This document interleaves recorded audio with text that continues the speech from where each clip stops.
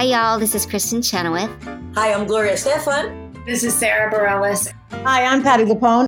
This is Lin-Manuel Miranda. You're listening to the Broadway Podcast Network.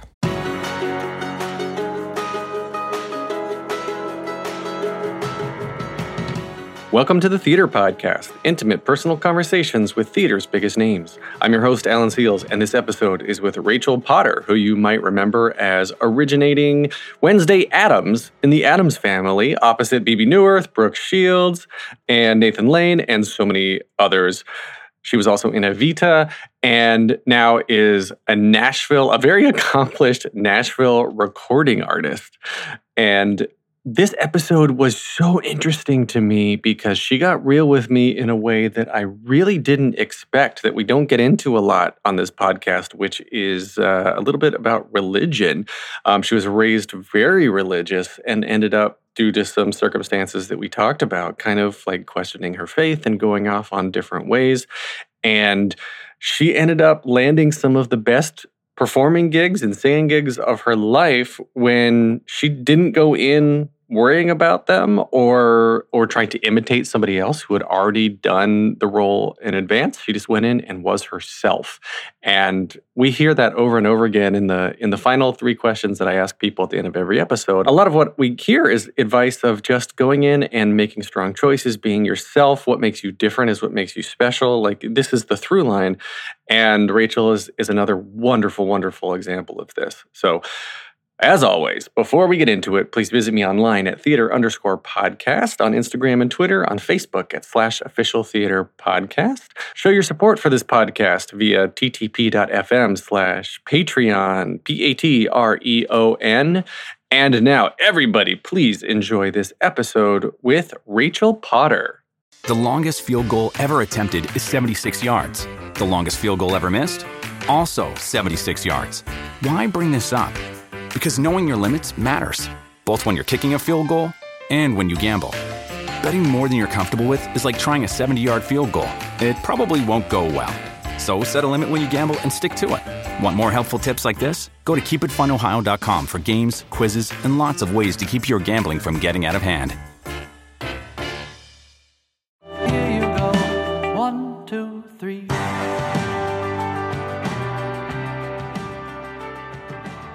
My guest today is both a Broadway star and an accomplished Nashville recording artist. She made her Broadway debut as Wednesday Addams in the Addams Family, playing opposite both Bebe Neuwirth and Brooke Shields as Morticia. Then she originated the role of the Mistress in the Tony-nominated revival of Evita, starring Ricky Martin and Michael Cerveris. She is featured on the original Broadway cast recording, singing her standout song, Another Suitcase in Another Hall. She has also had the honor of touring with the smash hit Wicked, where she understudied the ever-popular Glinda. She appeared on season 3 of The X Factor and is now part of the Broadway Buskers concert series produced virtually this year by the Times Square Alliance. Rachel Potter, welcome to the Theater Podcast. Oh, thank you so much for having me. I hope that did you justice. I for the record, I did plagiarize some of that from your website, and then I took a little liberty in the end. So I hope it did you justice. I think that was perfect. If you stole it from something I wrote, then I love it. You just stroked my ego. So tell me about, I think I was searching online. You were born in New Orleans. Tell me about like where you were born and where you grew up. I was born in New Orleans, and I love to claim it, but I really grew up in Seminole, Florida, because we moved there when I was like 1. So just still a young chap. And we moved to Seminole, which is essentially young people and old people. There's nothing in between. So we were part of this, cute little new subdivision, and everybody was young families. And I grew up in the same neighborhood in a cul-de-sac my whole life and lived there until I went to college. So it was a very cute little suburban existence. And about 10 minutes from the beach, which was the best part about it, because when we would skip school, we went to the beach. I was also born in New Orleans. Oh, cool. And lived there till I was 5. Haven't been back since, which I think is a big detriment to my adult life. And then moved to Clearwater, Florida. So I've got the New Orleans to Florida parallel with you. No, I grew up going to Baptist Church in Clearwater, Florida. I went to Calvary Baptist Church. That's where I sang my first solo ever at the ripe age of 3. Yeah, there is photos to prove this. Yeah, my best friend Jamie Ray of Voctive, of the infamous a cappella group Voctive. He is a brilliant mind, and I got to sing with him when we were 3 years old. And his mom held the microphone for us. No, I think my 5.5-year-old would not do that. My 4-year-old, whose birthday is right around the corner, he's 3, he's about to be 4, would love to do it because he's the little hand. Aww. But this was the year I was like, this summer when school's out, we're gonna do piano lessons, and we're gonna do like some sports and athletics, and then like now we're stuck inside here in Brooklyn for who knows how long. Yeah, and this is ridiculous. And you're in Nashville now. I know we skipped over like the middle school, high school, college years, and we'll come back to that. But COVID quarantine right now, you have gone back to Nashville. Yeah? Yes. So my family and I saved our money.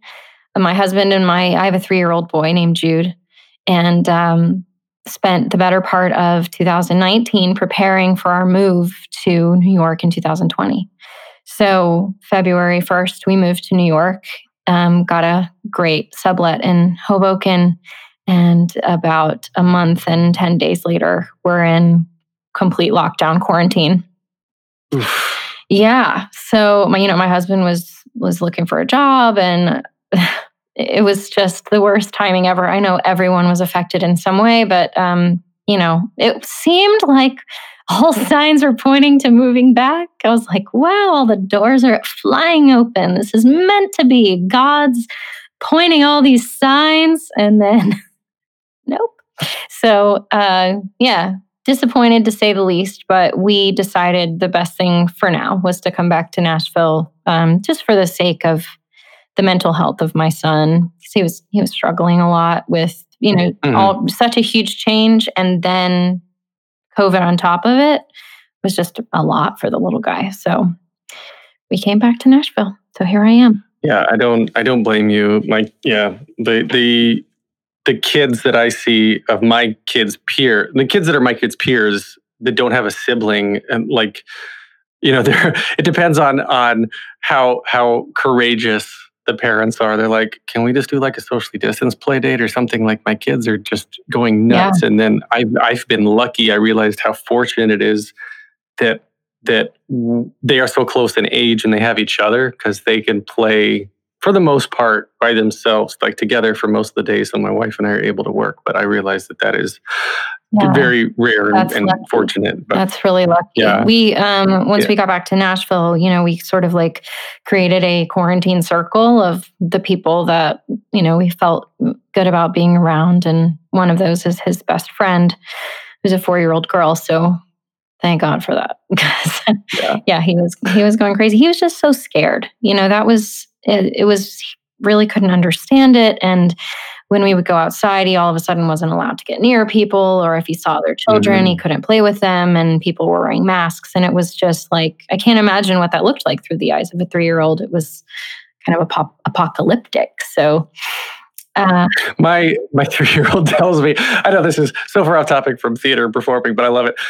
My 3 almost 4-year-old, like almost every other night, he's like, Daddy, when the coronavirus is over, can we go back to Mexico? Because the last vacation we took in February was to Cancun. Aww.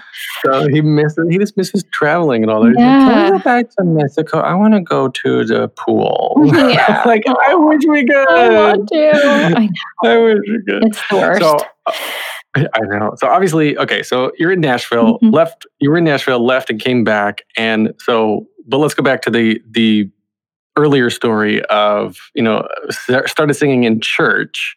And then like, where did the performing stuff start to roll into your life after that? Sure. So yeah, that's where I got my start was church. I sang in the choir, and my first solo, like I said, was when I was 3 with my little choir, on the steps of the church. And it just kind of progressed, I guess, a little bit incrementally from there. And when I was 10, I sang this solo. That Baptist church in Clearwater was known for its Christmas spectaculars, they rented sets from Disney, and it was this whole thing. And so this one year I sang a solo when I was 10. I did Jingle Bell Rock with 2 people dressed as a horse. And the video is priceless because I was terrified of that goddamn horse. I was terrified of it. And it was 2 people inside. I knew it was 2 people, but I was so scared of it. And you can see it all over my face on the stage. Like every time it moves closer to me, I'm like scooting over. But I remember, kind of feeling that rush. That was the first time where it was like, oh, this is something cool. This is something special, And then after that, I got involved with chorus. So I was in like show choirs and auditioned as special traveling show choirs and just choruses in my school because we had a great music program in my suburban Seminole public schools. So I did that all through middle school and high school and continued to sing in church. And I wrote songs. And at that time, all I was really inspired by was like God stuff because I didn't really have any sort of experience in life otherwise. So I started writing songs, and that led into a record deal. And that's some hard air quotes around record deal. But it was a man who loved music, and he had a studio and created a record label, again with the air quotes, in Seminole, Florida. And he was awesome, and he was very supportive of my music. So when I was 15, I made a Christian album. And I hope no one looks it up because it's very embarrassing to say the least. What was funny about that project was that they just sort of looked at me as like so gifted, like, oh my gosh, look, this 15-year-old can write these songs, and wow, you're so creative. Let's take everything that you write and put it down exactly as you wrote it and not edit it in any way. Wow. Okay. So, I think I could have really benefited from some co-write action at that point to kind of guide me and mold me. But, it was limited resources. So that album is 100% Rachel Potter at 15 years old. But it lives on the internet. All right. Well, any brave people out there want to find it, send it my way. Please don't. Well, so then, like, started in church. Did you start? Like, I was going to ask about like a religious upbringing and sort of that background and whatnot. But then I was like, oh, maybe she's not. Like, I don't know how immersed in it because you were like, I'm scared of that goddamn horse. So if you were like, 100%. So I kind of into religion, would you say that? Would you say goddamn? No, yeah, I would not consider myself religious in any way anymore. And that is that's a long conversation, but there was a lot that happened in my teens and early 20s that really caused me to start questioning and threw up a lot of red flags, just some stuff that had happened. And one thing was a really interesting thing that I've circled back to now as a grown woman that happened. I was really outcasted because I, wait for it, had sex before marriage. I know. And there was a woman who I took voice lessons from who said that God woke her up in the middle of the night and told her that the reason I couldn't move past this ex of mine was because I had sex with him, premarital sex. And she confronted my best friend, who also took voice lessons from her. And my best friend cried and confessed what I had done to this woman who was just being a nosy busybody, right? Now as a grown-up, I'm like, I would never be that invested in some teenage girl's life, but whatever. To each their own. So this woman then turned around and told the pastor of the church. And he was new. He was the college pastor. I didn't know him. I'd been in that church for a long, long time, but I had just moved into the college group because I just graduated high school. And I was supposed to do a concert for the college group and do my Christian music, right? And he called me into his office and told me that I couldn't perform. And he said I wasn't welcome to perform because this had come to their attention. And so I, too embarrassed to bring my mother in with me over this, I brought my Bible study teacher who knew that this had happened. And, I already lived with tremendous guilt over it because I was indoctrinated from the time I was tiny that was not okay. And I already was I was living in huge shame over it, right? But this man who was grown sat there and asked me to recount all the details of my sexual experience with my high school boyfriend, like every act that I had done with him, etc. And it really wasn't until I was older that I was like, whoa. Not cool. No, like that was super messed up. That was crossing some major lines. That's some Me Too stuff right there. And so, yeah, and isn't that crazy? But this kind of religious stuff gets real blurry because they're doing it in the name of God and purity and the what's best for you, and it's literal horseshit. People are still creeps and sexual deviants, even though they have a title, Yeah. I mean, I am somewhere between agnostic and atheist. And I'd say I'm the same. Yeah. So I want to believe that there is a connection, a spiritual connection between people. But I know there's a scientific explanation. It's pheromones and chemicals and, oxytocin. When you're looking at people, you fall in love because your brain is releasing things, and we're chemically falling in love with our cell phones because it gives us the same satisfaction, blah, blah, blah, blah, blah. So it's all there. It's all science. Well, I guess we can leave it at that, but yeah. And then, things progressed in that way that I was a political science minor. And so I entered college as a conservative, sheltered Christian Republican. And I left as a liberal, atheist Democrat. And I think that a lot of things kind of contributed to that. But a lot of it was just questioning. All of a sudden I was immersed. Also, I worked for Disney World. So that's when and I guess we should go back. I never did theater, ever, ever, ever. The theater crew in my school was like, no, those guys seem kind of weird. Why are they always giving each other back massages? Which is true. So I just was that was not my bag. And I went to college in Orlando at UCF, and I was working at the mall, trying to make ends meet. And somebody said, you should go audition for Disney. You can get a great job, and it's so easy. You can still go to college and make really good money. Because I was totally on my own. I put myself through college, and I did it all on scholarships, and working. So I went and auditioned, but knowing nothing about theater, I went to the Disney audition. I sang a Christian song, and my headshot was me holding a microphone. My resume, which is the best part, was I've worked at the Gap, and my job duties were folding clothes and being a cashier. My type speed is 160 words per minute. I literally Googled resume, and that was the resume. You put together a business resume. I made a business resume, and I took it in to the Disney equity auditions.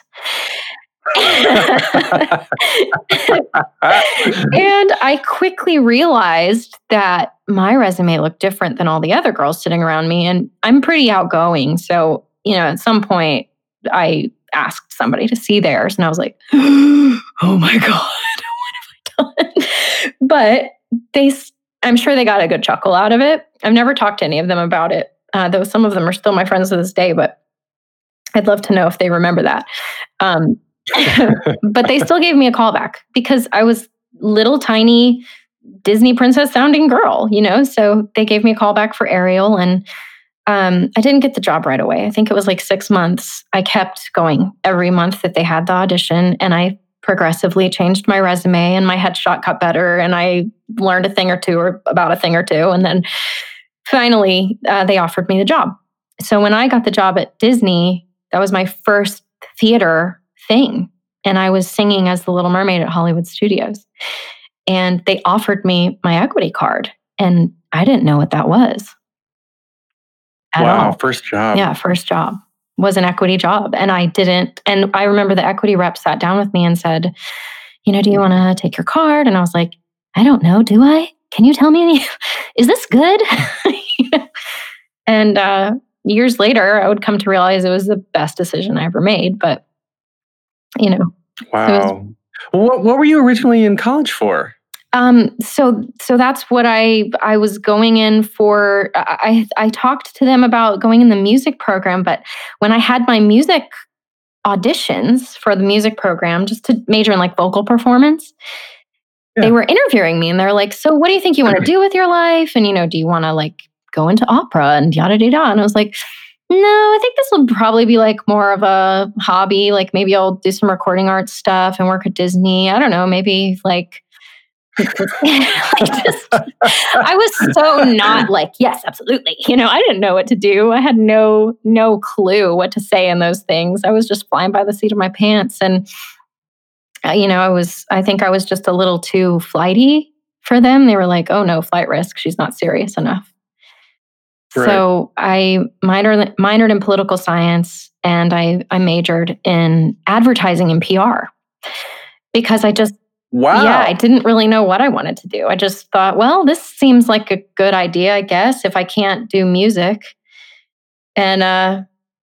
And so I guess I should mention I started at community college. So I just did like a general 2 years. And then when I went to UCF, that's when I auditioned for the voice program. And then I also auditioned for the theater program.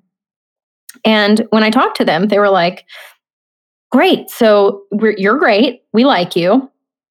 But all those 2 years that you just did at community college that count for 2 years of college normally don't count for us. So you're going to have to start from scratch. And I was like, bye? No, like I want to get the F out of here. So that was how advertising and PR was born. So I pieced out of anything performance related, and I just worked full-time at Disney World. So that was really my training, was Disney World. So many people have done that. And at what point did you start make the decision of saying, all right, I'm going to take this seriously. I want to go to Nashville of all places and do country very specifically.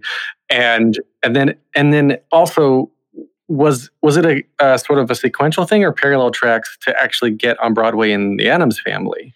Okay, yes. So, but I wanted to loop this back that was like entering college as this very conservative person and leaving also had a lot to do with that time that I spent at Disney, because all of a sudden I was plopped in a cast with a majority of gay men who I never knew any of those types of people before. It was my first, so it was my first experience with the homosexual community, any LGBT of any kind, LGBTQ. I met my first lesbian friends and my first gay friends, and I was really curious, just so curious about, who are you? So you're not like a bad person? Wait a minute. I really like you. Like, you seem awesome. Hold on. I need to know more, So that started really confusing me and really challenging what I had been told my whole life, And so that began the crack in the armor, I guess, along with what had happened, being sort of ostracized by my church for my own sexual sins. And then I just threw myself right into the fire, and I started going to gay bars with all these new friends of mine and just learned about them and asked them questions about their childhood. And, and God, they were just so generous. Now looking back, like they were so generous with my ignorance, that they would just spend the time to help educate me and allow me to develop new opinions, just based on their individual stories. And I'm forever grateful for that. Wow. Yeah, I had similar, I guess, when I moved to North Carolina in middle school and had something sort of similar where I was ostracized. It's different being a guy because you can kind of get away with a lot more, unfortunately. And yeah. And so I was ostracized though because I did not go to church with the girls that I was dating. So the parents would think I was just a horrible person without ever meeting me because they didn't accept me because I wasn't part of them. And then I was on the outside, like, I thought that this was supposed to be like all accepting, just generally sort of a nice scenario. How come they're making me feel like crap? Like, this doesn't make sense. And so any sort of curiosity I had or any willingness to participate kind of just went out the window because I was like, this seems so hypocritical. I don't want to be part of this. And this was me in like 7th, 8th, 9th grade. Yeah. Yeah. The hypocrisy was something that struck me hard and fast when I turned 18 and saw a lot of things that had happened. You know, I'd had one man in particular really come down hard on me about premarital sex and stuff. And he was in the church band, the worship team. And it came out later that he was having an affair with another woman on the worship team. And it was just like, what? So it was that kind of stuff that was just like, oh, okay. So these people are full of shit. Got it. And I mean, I know everybody's doing the best that they can. And as a parent now, it's like, you don't really know what you're doing. And we all think about our parents as superheroes. And the truth is, now that we are those people to our own children, it's like, oh no, we're just completely imperfect, just taking it a day at a time with no plans. I'm just reading articles like crazy, like, I don't know what I'm doing. Absolutely. Yeah. I'm looking at this as sort of like I don't want to tell them what to do, and I don't want to tell them what to think, my kids. And what I'm trying to do is to get them to always question, to always be curious. And actually, my older one now, he's developed a habit of he'll ask me some questions. And I'll think about it. And they're good questions, and I'll give him an answer. And I show him pictures of. There was like a modified picture of a video of the Milky Way where the Milky Way galaxy was stabilized, and you could see the Earth rotating with the Milky Way galaxy staying stationary behind it. So I was trying to illustrate to him that the Earth spins, and he knew that, and he's like, the biggest thing in the world is the galaxy. Ha ha ha! It's a big thing. So like he's starting to think about this stuff, but I'm going off on a tangent, but he said, or he after he'll talk to me about stuff and ask me questions, he always ends it. He's like, "Daddy, were those good questions? Was that a good question?" Aww. And it's like, yeah, those were really good questions. Never stop asking questions. Like, that's what always I'm trying to get into his head, and they get confident. Like, I've seen them grow in their confidence by being reinforced when we reward them for asking questions. Period, not specifically what the question is that they've asked about, if that makes sense. Yeah. So yeah, I wish I had that growing up. I had a rather strange relationship with my parents off and on, just feeling not like a whole person at certain points. So, Yeah. And I think that our children at least are lucky to be raised by this generation, because I think that we're a generation of question askers, and that we were really the first generation to really buck the system in so many ways and reject the status quo. And I think that that's a really good thing for our kids. And who knows, maybe it'll turn out to be horrible. We'll find out. But I hope that we're just encouraging them, that to be true to themselves and really just live in whatever they are and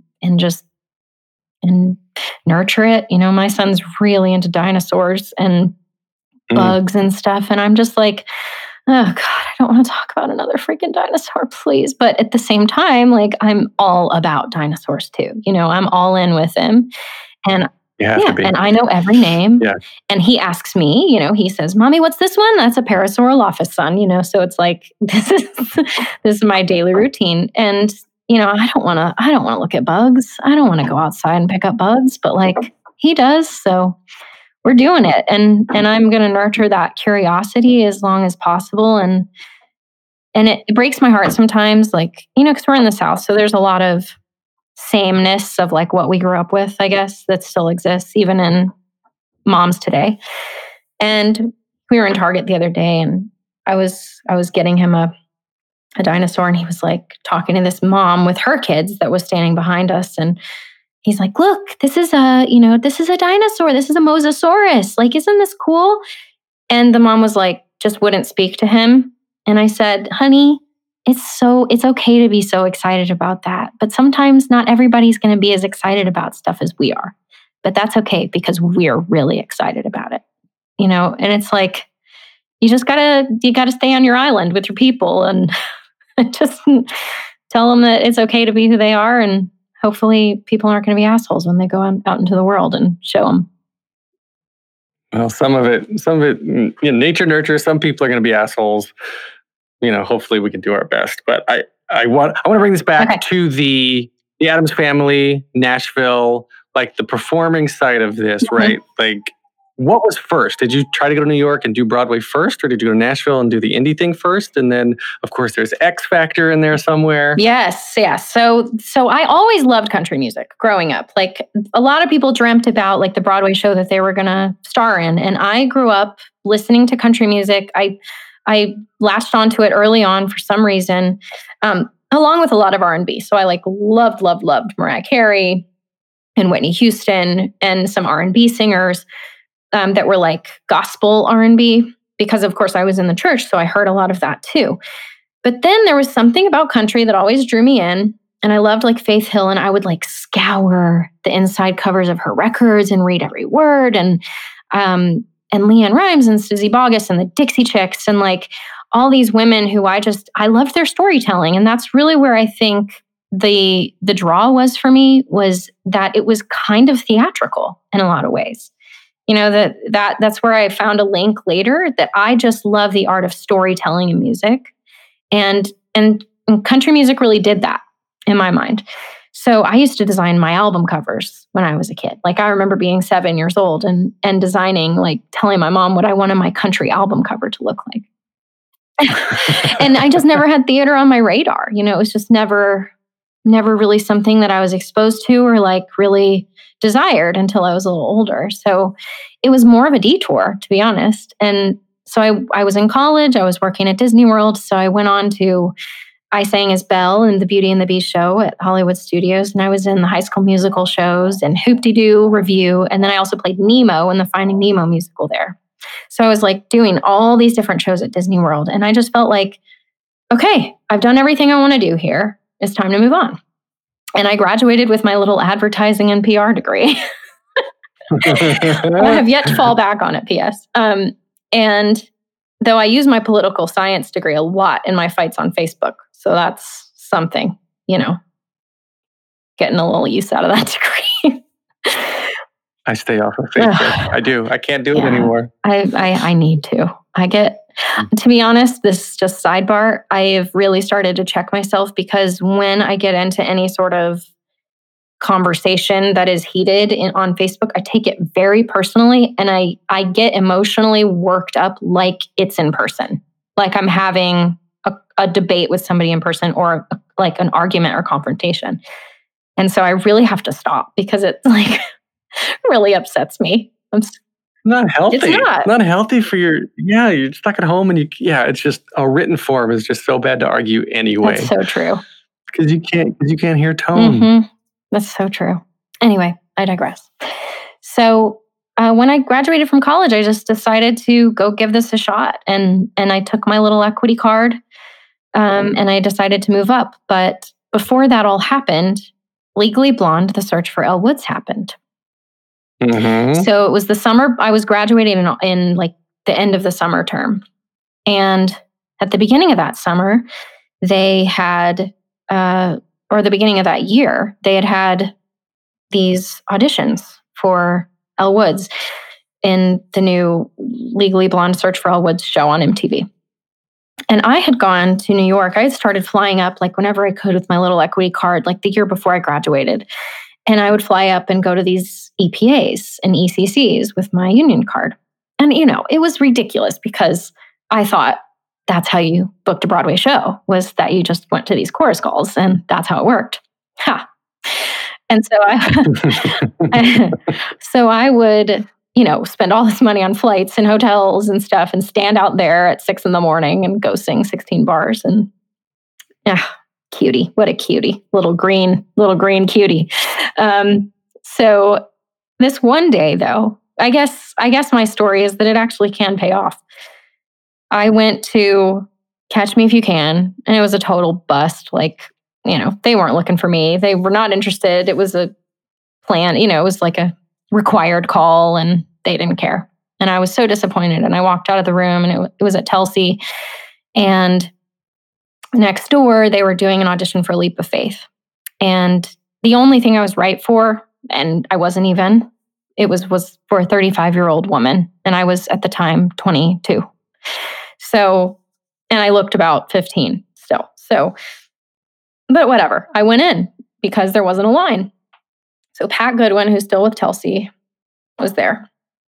And I was like, hey, so 16 bars? And he's like, no, girl, nobody's here. Sing a whole song. So I sang a whole song, and he I'll never forget it, threw his binder down on the table and he said, where have you been? He's like, I love you. I'm going to give you to so-and-so and so-and-so. And I am so happy I met you. And I was like, oh my God, thank you so much. And so the next thing I knew, I got a call to come back in for Next to Normal before Broadway, when it was going to be at Lincoln, Kennedy Center. Yeah. So I came back up a couple of times for Next to Normal to understudy Natalie. And I got down to the final 3. And I mean, it was just a stroke of absolute luck because I had no idea what I was doing.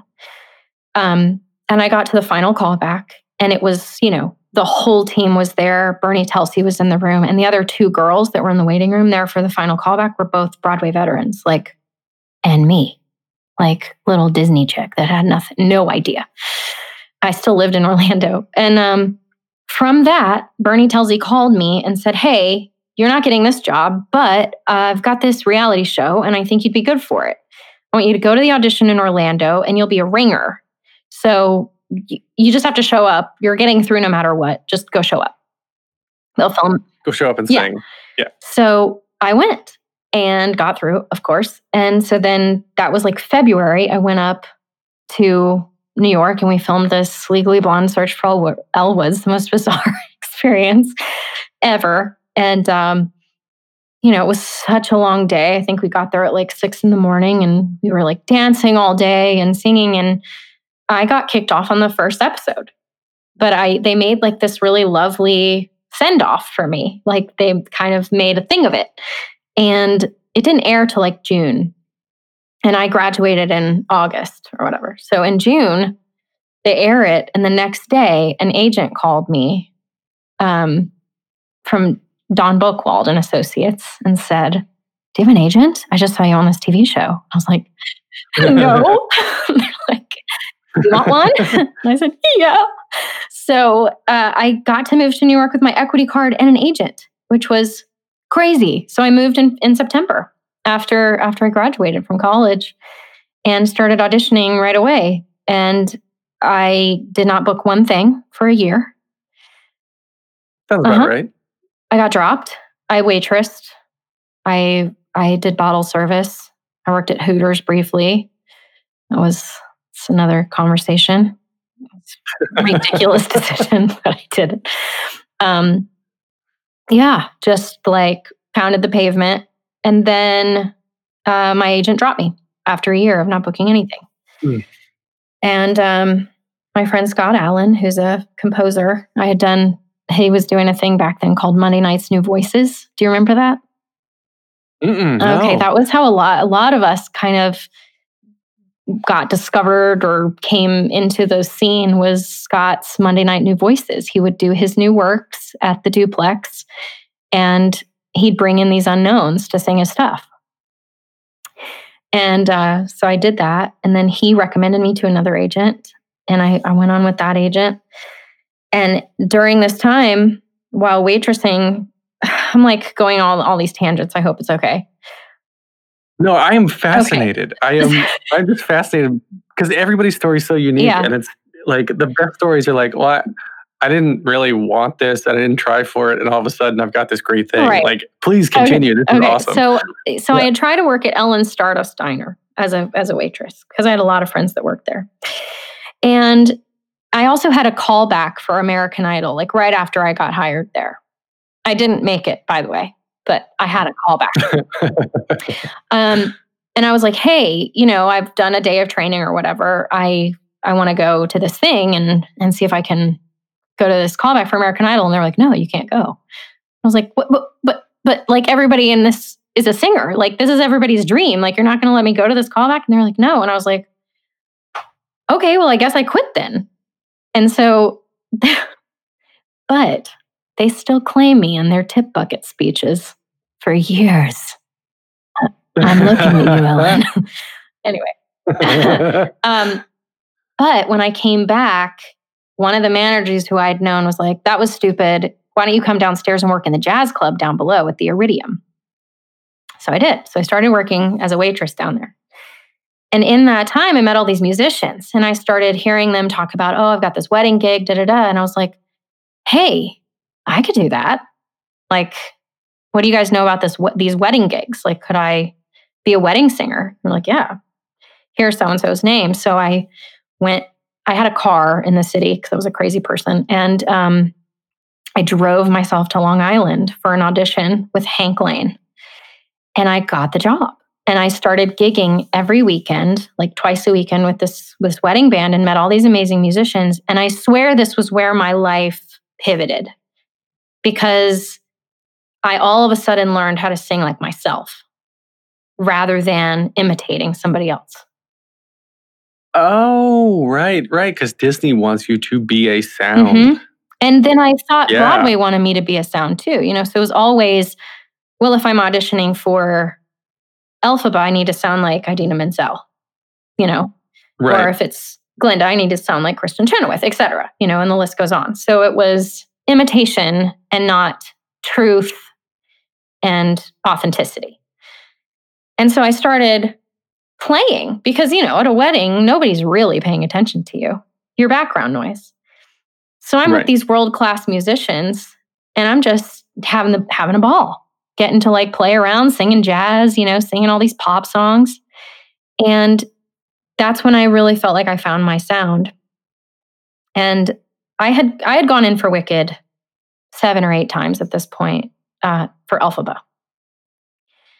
Never got past the callback. It was, just felt like it was never going to happen. I was very frustrated at that point. I was like, this is pointless. I'm like, I'm not going back. And I called my mom and I said, I think I'm ready to give up New York and move to Nashville. It was like a year and a half in, like, woe is me, And I got a call from my agents because I got a new one, thanks to Scott. Mm-hmm. And he's like, hey, they want to see you for Wicked. And I'm like, no, really? Again? He's like, but this time, Glinda. And I was like, oh, okay, I guess I'll go. And so I worked really hard. So I'm not gonna act like I didn't work hard on it. I knew that material like the back of my hand. I was breathing it at that point. But I decided to not care. Like once I got in the room, I was gonna throw all of it out the window and just stop being so freaked out about everything and like so uptight. I was just gonna not give a shit once I walked through the door. And I put on every piece of rhinestone jewelry that I could find. And I bought this little light blue cocktail dress and I wore sequin heels and like full face and curled my hair. And I remember being in the waiting room and there was a girl who, looked like she was perfect for Glinda. Like blonde, pretty pink dress, LaDuca dance shoes. And she looked me up and down and went, and I just smiled politely. And I was like, bitch, watch this. And then I went in there and I left it all behind. I left it all at the door. And I had the time of my life. I'll never forget like how much fun I had in that audition. And I got the job that day. And she didn't. And she didn't. Yeah. So you should never judge anyone in an audition room, people. Because they'll remember it and talk about it on a podcast later. So that was my first job. I understudied Glinda, and I was in the ensemble, and I got to go on a pretty good amount, and it was really awesome. Just made some lifelong friends, and we're all still super tight to this day, And to me, that was like Disney and that tour. That was like my college years, That was where my sorority, fraternity stuff really happened. It was those bonds that lasted forever for me. It's hard. It's. I've said this before on so many episodes that I equate it to a form of trauma almost. Although trauma, it's like that has a negative connotation, but it's severe emotional attachment and vulnerability. Mm-hmm. To be good at your job, you have to open yourself up, and you just get bonded to these people. And again, it's the chemical release in your brain, mm-hmm. right? So like you're singing and the vibrations and the audience and the cheers and mm-hmm. everything. You're eating and breathing and traveling with these people for however long it is, and you get to know them so well. Yeah, right. It is. I think it is, a form of that. It's like, hello, nice to meet you. And now we have no boundaries, So it's just immediately we're very intimate. So it's like summer camp, every show that you do. It's like very, very intimate. But, yes. Mm-hmm. Yes. Yeah. I did Kaniki once. I did Grease once. I was Kaniki. And then it was like, hello, Rizzo. Now we have to make out for 3 pages. Yeah. And that's a long time to kiss somebody that you're not very well acquainted with. Yeah. Yeah. So we got well acquainted quickly. Those are some of the most awkward things, is like the first kiss. When I started Wednesday rehearsals, which we'll get to because I have a good story about that audition that I think is really funny. But when I went into my first rehearsal with Jesse Swenson playing Lucas, he's like, do you want to let's just kiss the first time and just get it over with? And I was like, okay, yeah, let's just do that. So like the very first time we read it together, we just went ahead and kissed, and it was like, all right, well, that's over. Now we can just do it every time. But so I was on the road with Wicked for a long while, and understudying Glinda and just living my life. And that my agents called and said that they want to see me for Wednesday. I was like, Wednesday? Really? And I'd never seen the show. And I was like in Ohio or something. And so I was like, well, let me see if I can find anything. And I found like this bootleg of Krista singing. And I was like, oh, okay, well, I guess. Well, let me look up some flights and see how much it is. And I found this really cheap flight. But I had to drive after my Sunday night evening show. I had to drive 4 hours to get to the airport to get this ticket that was like an unbelievably good price. And it was like halfway to our next city. So I was like, okay, I can do that. I'll just drive there, get on the flight, fly out, come back, drive to the rest of the way to the next city. So after our show, this all seemed like a great plan. We get out at 11. I get on the road thinking, I'll get there at 3 a.m. and I'll sleep in the car for a few hours and that'll be great. There was a blizzard and I'm from Florida. So I literally drove. It was supposed to be 4 and it took me 8 hours to get there because I had to drive, half as slow. Right. And I drove behind a salt truck the whole way there because it was white out. But I was determined. I was going to get to this callback for Wednesday. I'm getting there. So I remember I got off the exit for the airport and I was like, I hope this is a road. I can't tell if this is a road still. I think it is. So I was going by my GPS, whether or not I was on the road or not. And same thing when I got in the parking lot, there was like 2 feet of snow on the ground. And I was like, I think this is a parking spot. I'm going to just assume it is. So by the time I got there, it was time to get on the plane. So I got no sleep. And so I get on the plane and I sleep for whatever the flight was, an hour and a half. And I get to the city and I go to Marty's house, my best friend Marty and Thomas, and I go to his house and I take a shower and I go straight to the audition. So I swear if I had gotten a full night's sleep, I don't know that I would have gotten that job, because I walked in like that. I walked in looking depressed, Just, like Wednesday Addams. Yeah, I had the look down. So yeah, that was my Broadway debut. They called me one morning and told me I got the job, and I jumped up and down with my Wicked castmates and put my 2 weeks in and went back to New York. Wow. So cool. Wow. I got to be on a billboard in Times Square and taxi cabs, and it was crazy. So then Search for Elwood, yeah, and Addams Family, and then X Factor and Evita, like Evita was on Broadway, and then X Factor obviously not, but like walk me through then what's going on next. Okay, so Addams Family is coming to a close. We got our notice that we were going to close on like New Year's Eve of 2000. What was that? 2011, I guess. Is that right? Yeah. I think. Yeah.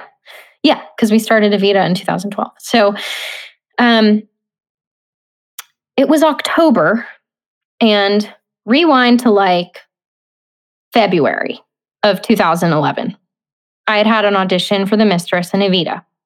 Well, remember, I'm not like a theater person, so I don't know everything about theater. And my only experience with Evita was the Madonna movie. Okay? So I had a sinus infection, number 1. Number 2, I didn't learn the song. Number 3, I thought that I was like auditioning for the role Madonna played, because I'm a complete moron. So I go in there in like a flamenco dress with like so much makeup, my hair on, like my hair up, like these really cool shoes. Like I dress like Ava, right? I go in there, I'm holding the music, like not off book, like a total dweeb. And I sounded bad because I was sick. So it was like, meh, not getting a call back. And I was like, okay, yeah, that was dumb. I don't even know why I went in for that. So that was February. So then fast forward to October, and they had done like a worldwide search for The Mistress. Okay. Like they had open casting calls where you didn't have to even be union. They had done searches in other cities. And there was this article about they still haven't found The Mistress. And I read it, and it was just like one of those heart pricks that was like, that's because it's for me. It was the craziest thing, but I just had this knowing that I was like, that's my job. So I had a great relationship with Craig Burns, still do, over at Telsey. And I sent him a message and I said, Craig, you know, I hope this isn't completely inappropriate, but I was sick and I didn't do well the last time. I didn't know what I was doing. And if you think that this is an okay idea, if this is okay with you, I would really like to come back in. And he was like, yeah, let's do it. So this time I came in, no makeup, hair looked like I just fell out of bed, with a nightgown on with no bra and barefoot.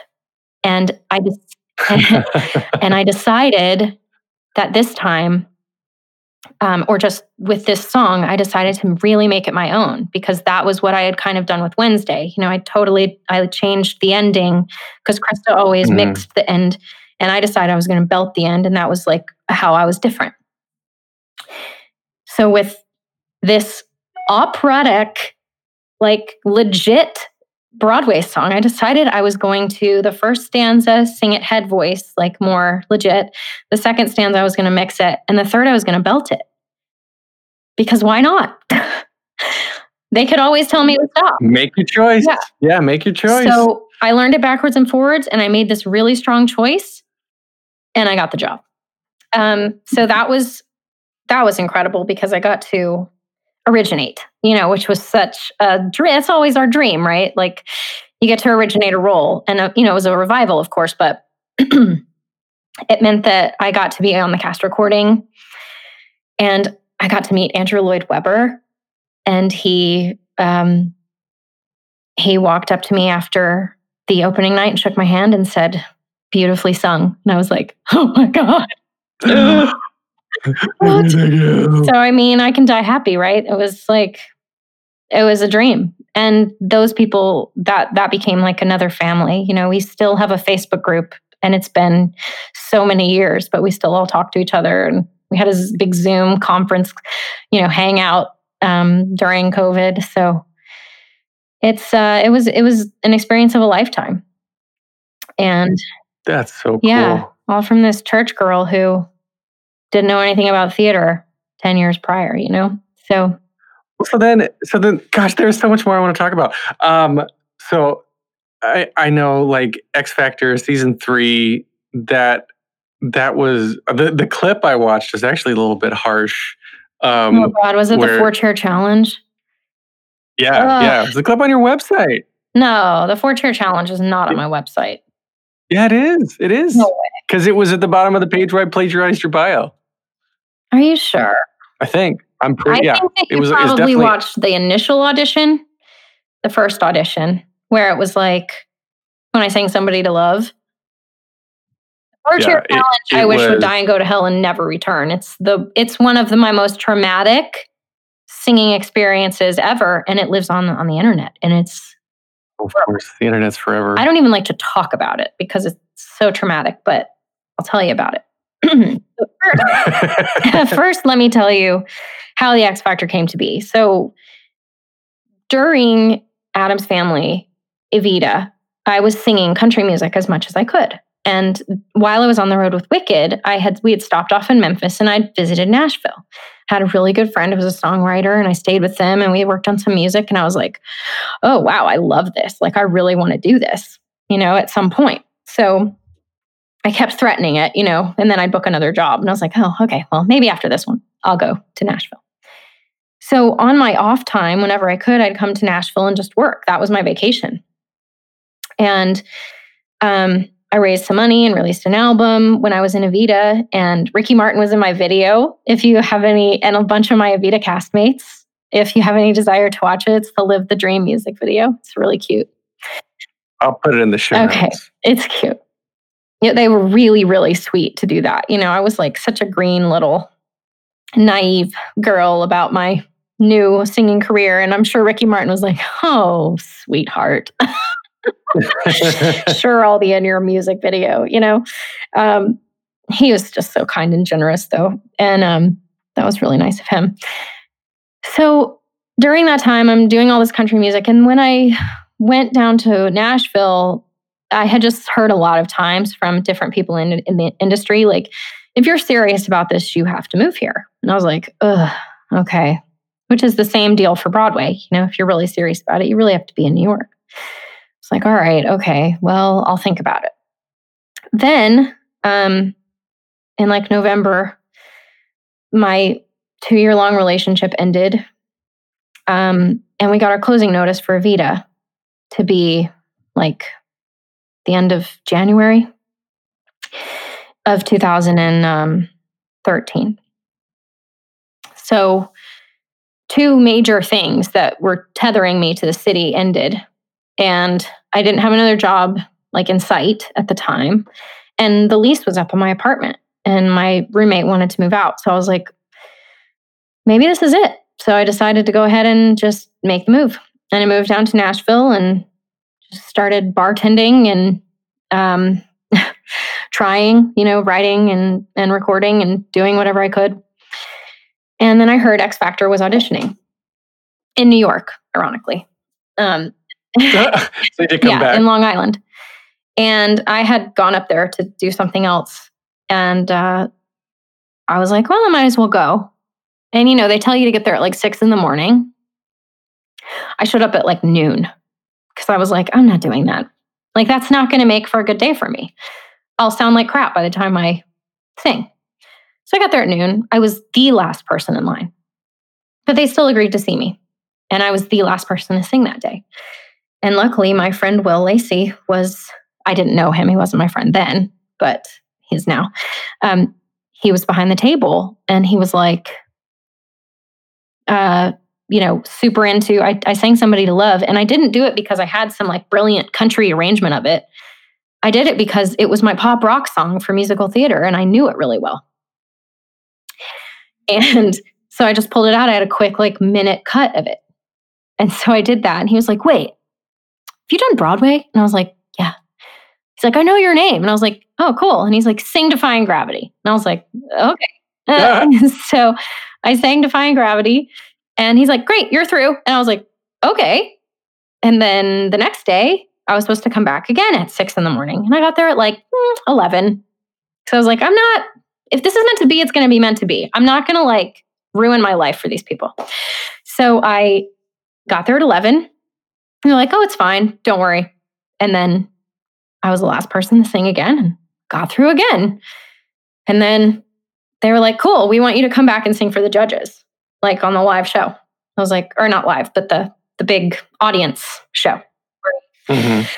So I did that. And honestly, all I could think of the entire time was just please don't make fun of me for being on Broadway. Just don't say I sound like a Broadway performer and make fun of me and make me look like a complete idiot.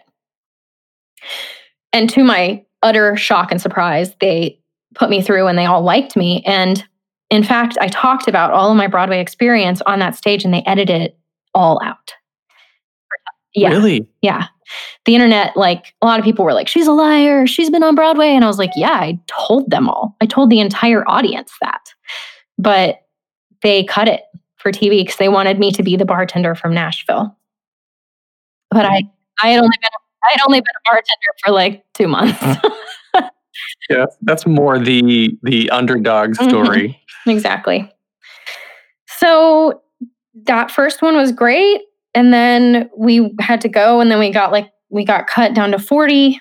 And then the 40 was going to get cut to 16. And the way that gets done is in the 4-chair challenge. So each team, there were 4 teams, could only end up with 4 people in each chair. There were 4 chairs and there were 10 people on each team. And if they liked you, they'd put you in a chair. And then if they liked somebody else, they could kick you out of that chair and put them in it. So I went 4th. The whole day was a little bit of Chinese water torture. We were in this fluorescent lit hallway with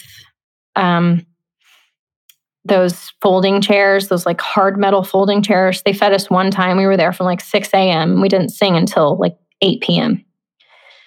And they had this radio on that you could kind of hear music, but it was also static that they were playing super, super loud. So nobody could hear what was going on in the arena next to us.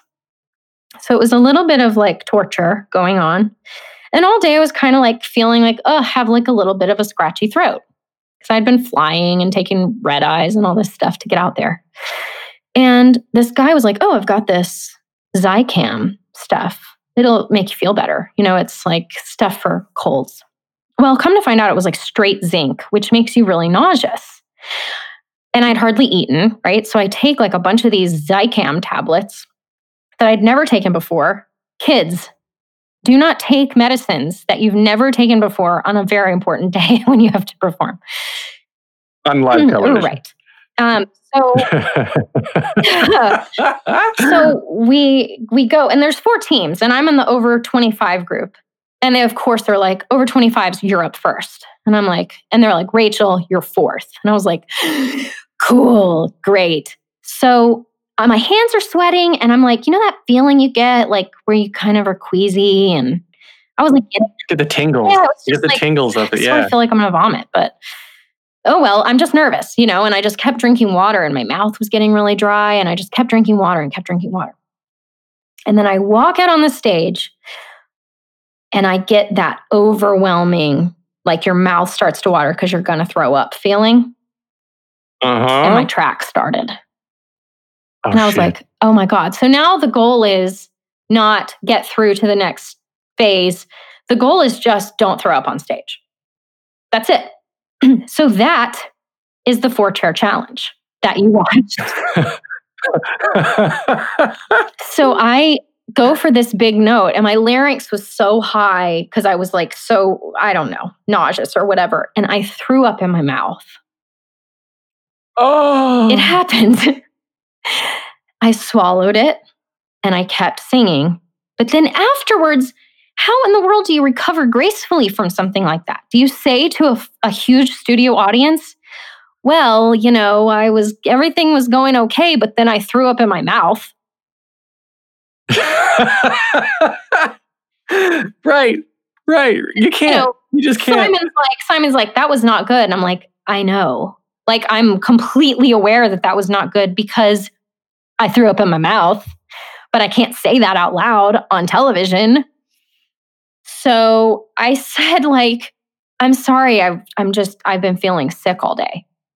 And I had killed it at rehearsal. So what I think potentially happened was that I saw a bunch of the producers come out and talk to them. And I think they were like, hey, she really did a great job at rehearsal. Keep her in. We want her in the show. And for whatever reason, that episode ended and they didn't kick me out. And I made it in the top 4. And then I had like this redemption, once we got to the live shows. Yeah, real traumatic. I sort of feel like I'm drunk right now just talking about it. I know exactly what you're talking about, that mouth watering where you're like, it's coming and I just need to get to a place where I'm not going to be completely projectile vomiting on somebody and humiliated. Style. Can I tell you the last time that happened to me, I had food poisoning from a Europa on 42nd and 7th. Oh, no. And I was taking the train home, the A train. I lived in Washington Heights at the time. And I had to get out at 181 and I hit the 145th stop. And I was like starting to get tunnel vision. And I was getting the sweats and the tingles. And I was like, something's not right. And it was crowded. It was rush hour. It was hot. Oh, no. And all the worst things. And it's all the worst things. And I was like, I think I should get out at 168 because I think I can make it one more stop. I'm good. And then as soon as the doors opened at 181, I literally like pushed people out of the way. I swam through the group of people, leaned against the wall, fell against the wall of the subway, and just projectile vomited all over the wall and the floor. No. And just kind of squat down and was just like if you saw Team America, remember that scene from Team America? That was me on the subway platform and nobody stopped. Oh, of course not. Nobody asked if I was okay. Of course not. Stepping over my pool of mess that I was making. That's so messed up. Yeah. That was the last time I ate at Europa. Yeah, I bet. Wow. So it was a chicken panini from Europa. I can remember exactly what it looked like. Gross. But so we're an hour into this interview. Okay. Broadway Buskers. Your stories are great, by the way. Broadway Buskers, it's put on by Times Square Alliance, same company that does like the Big Ball Drop and all the other big events. So normally it's in person. There's a stage. It's in Times Square. They're promoting Times Square. Can't do that this year because we're in quarantine. Yeah. So for those who don't know, like, first of all, tell us what it is to you, and then how did you get involved with it in the first place? Well, Ben Cameron, who is the host, is an old friend of mine. He used to host some like night life in New York, like Broadway open mic things and cabaret things. So I've known him since I really moved to the city because that's really where I made my friends. Was I would go to these open mic cabarets all the time, and so he asked me to be a part of it, and I said, of course. And it was really fun. We did that last week, and it was really cool. I revisited a bunch of my solo country music, and I was a complete diversion from the other guest, who was sort of like this very eclectic writer, artist, performer who was incredible. But I'm like, okay, cool. Now I'm going to sing my country songs. But it was was really neat. I'm glad that they're doing something, to continue to put some artists out there. But I'm sad that I didn't get a chance to do it in person because it's a really neat opportunity that these performers get to go out there in Times Square and sing for the tourists. And it's really cool. Yeah. Yeah, it's fun. I've gone out there in past years, and so in the show notes for this episode too, I'll put the link to your video because it's up on their YouTube channel, and you can get to them through Facebook and through their website, actually, through timessquarenyc.org.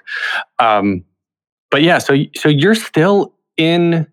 So you were in Nashville doing country music, but then, like as we touched on at the very beginning, you decided to move back to New York to try this again, and then moved back to Nashville because of quarantine. Yeah. But what was the impetus for trying New York again? Well, I gave this a really valiant effort here in Nashville, and I did the solo thing. After X Factor, I put out a solo record, and I had some awesome write-ups in some different publications, and I had my video on CMT, and things were going great. And then I joined forces with these two really awesome male artists here, and we formed a trio called Steel Union. So I kind of tried to use that momentum and turn it into something with this band, because the band felt really good, and it was like it was just really special, and I thought we really had something. And we got really close. We were meeting with labels. I got closer with them than I had by myself. And we were meeting with labels and publishers, and things were going awesome. And then I got pregnant. And it was pretty cliche. They're like, cool, so call us after the baby comes.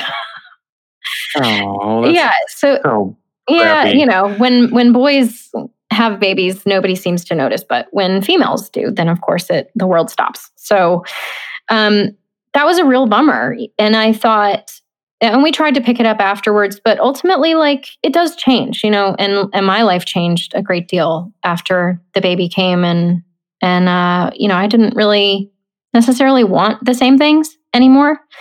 And then on top of all of that, I think I would just continue to do regional theater. I had been doing like maybe one regional theater show a year ever since I left New York. And every time I'm like, ugh, these are my people. This is like where I belong. Why do I fight it? And I maintained an agent and manager in New York, and I would still fly up all the time for stuff. And I, got close to a lot of stuff again, because my hope was that, okay, well, maybe I can book something from Nashville, and then I'll have a reason to move. But that never happened. So ultimately I was like, I think this is you have to move there if you really want to take this seriously thing again. And so we spent the better part of last year just planning for that and saving. And, in hindsight, I'm glad I saved money because I had to spend it all to move cross country twice, and to keep my family afloat for a couple months where, we had made no money at all. So, everything happens for a reason, right? And I don't have any FOMO right now because there isn't anything to miss out on at the moment. But I hope that in the future, I'll be able to go back and, we can try again someday when Broadway is back on its feet. It will be back, I think, later than we hope, but it'll come back. It has to. Yeah, it has to. Like people need the stories. People need, go back to Chemical Release. People need that connection. They need the home. Theater is a home for a lot of people, both on and off stage. And people are not going to feel complete again until it's back. No, it's a sad world without art, and it's such an enriching part of our culture that I think everybody's struggling without it.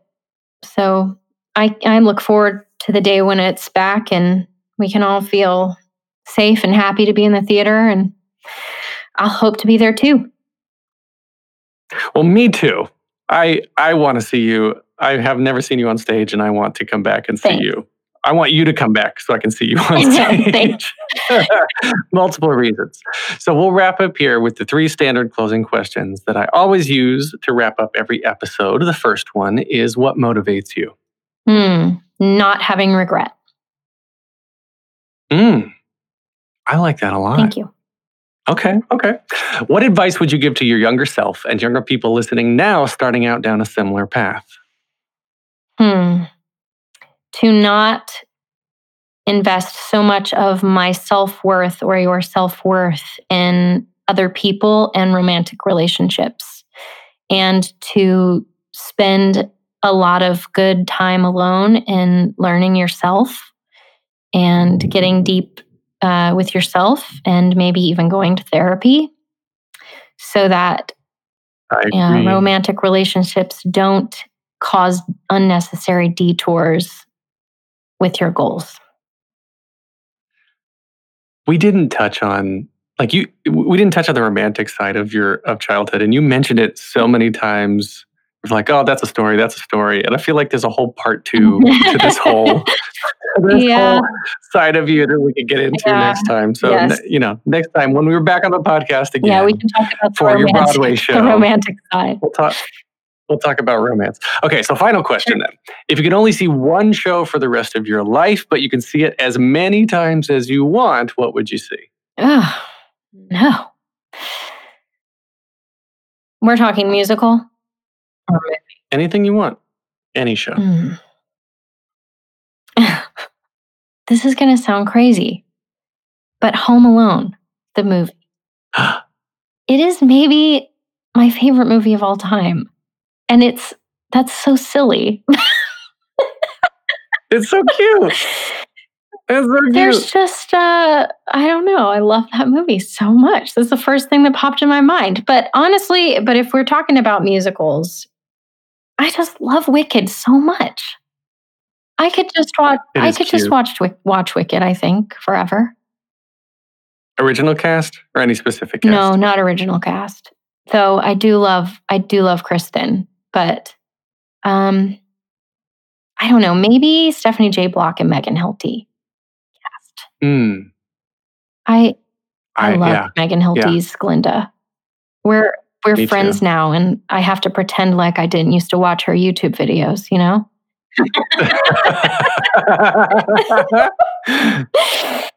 I love that. Yeah, there's been so many people, like young people who get in these shows. You know, when you did Addams Family, right? Like if you had been the theater kid, getting with Nathan Lane and Bebe Neuwirth, and like going into these shows with these people, you should have freaked out, but you didn't know any better at the time, right? Because you didn't know. Well, I knew them. I knew them from movies, so I did freak out about Nathan Lane and Bebe Neuwirth. And Bebe, she's a strange artistic bird, but she was very protective of me, and I always am very grateful for the way that she treated me, because she knew I was like real new to this scene. And there was one time in particular, and we can talk about this on the next time I'm on the podcast, but essentially this fan convinced the doorman to let him in, that he knew me, like that he was my family, and it was a lie.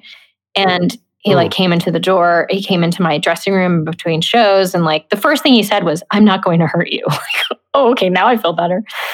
And he was fine. He was just like a very excited fan. There was nothing wrong with him. He didn't do anything crazy other than that. But she was very protective after that. And she like insisted she drive me home. And like, she was really cool. Aww. So like, then I see her on movies afterwards and I'm like, did that happen? Like, seems like a dream. Same with Brooke Shields.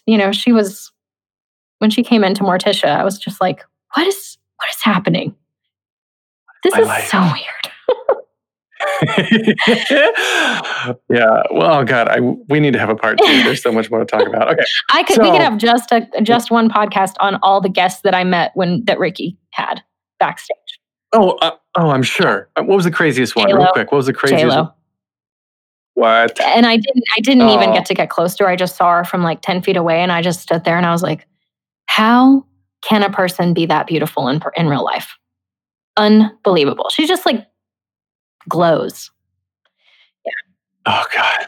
That's what Karen Olivo said about Nicole Kidman. Really? And just like one of these things is, you walk in, like the elegance just follows you into the room or leads into the room. Yeah.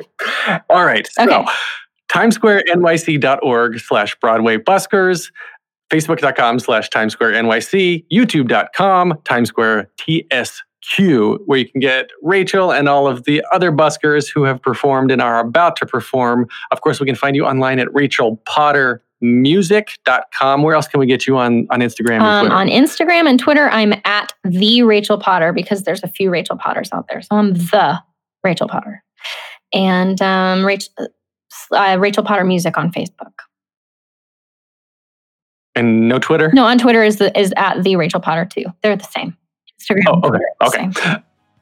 Cool. So you can get more of me at thetheaterpodcast.com. Show your support at thetheaterpodcast.com/Patreon. You can get me on Instagram and Twitter at theater_podcast. Please leave a rating, leave a review, tell your friend. This is edited by Matthew Hendershot, music by Jukebox, The Ghost, and Rachel Potter. Thank you most of all to you. This has been such a good episode. It went long. I'm probably going to split it into 2 parts. I love it. It's fine because your stories were so good. I'm just like, I want to hear so much more about your life. Oh my gosh, thank you. That's an honor that you even care. So thank you so much. And thanks for having me. And thanks for everybody who's listening. We appreciate you and can't wait to see you in the theater very soon. Amen. Take a deep breath, make the world a little colorful. Hey, it's Leslie Odom Jr. here on the Broadway Podcast Network to tell you about the Rise Theater Directory, a program of Maestro Music. Rise is a national online resource designed to connect and empower backstage and administrative and creative theater professionals from underrepresented backgrounds. If you work or aspire to work in the theater community, this can help you find your next project. And if you hire theater professionals, search the Rise Theater Directory to find your next team. Create your profile now and get more information by visiting risetheater.org. That's theater with an RERISETHEATRE.org, because only together we rise.